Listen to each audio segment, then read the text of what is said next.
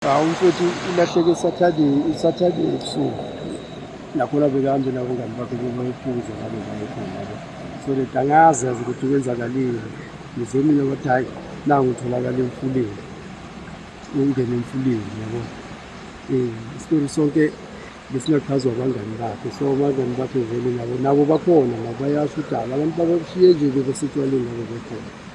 Yabo. So wanyamalala nomunye umngani wakhe. Umngani wakhe washo udaba bangene bangene emanzi. Uye-ke umuntu ongasabuyayo. Since from Saturday sifunana naye siyamthola. Njengoba simthola kule Saturday manje sabiza sayoreporta vele umuntu umpheseni sayovula ipheseni umuntu olahlekile. Ukuthi uhambe kanjani. Ngasabhala phansi statement sonke. Bathumela ama-skydiver bambheka lo muntu bambheka from nangolosini afikile. Bathi ngolosini bafonela indiza. Ifikile indiza ya-check-a bathi ayikho into ebambekayo abayitholile. Njengoba simthola namhlanje.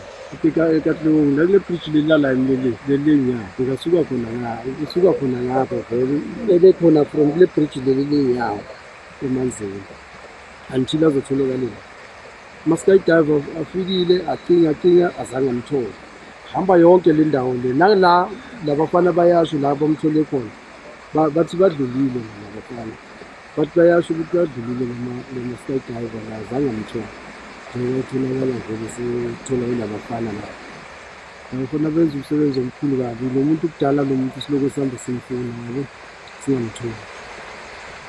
Ebasebenzile abafana ngazi ngabe bangangani. Ngoba kumanje vele besiloko sihamba nje sihamba sifunana naye.